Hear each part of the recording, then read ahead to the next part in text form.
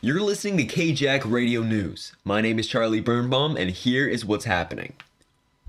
Free food distribution has been an essential part of keeping Flagstaff's community healthy, and groups such as Louie's Cupboard, a food bank provided through NAU, have managed to keep this up throughout the pandemic.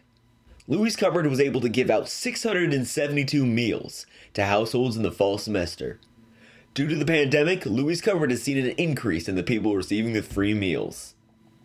In other news, Flagstaff's new mayor, Paul Deasy, is facing criticism from his fellow council members due to mistakes he's made.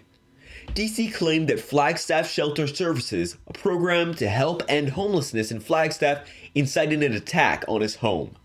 After Deasy stated this, the Flagstaff Council publicly stated that Deasy's actions do not reflect the council's beliefs. Several parents of people who attend Northern Arizona University are reaching out, protesting remote learning so that NAU could return to in-person teaching.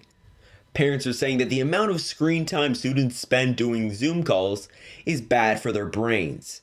This culminated with the parents of 500 students signing a letter that urged for in-person learning. This is Charlie Birnbaum with KJAC Radio News.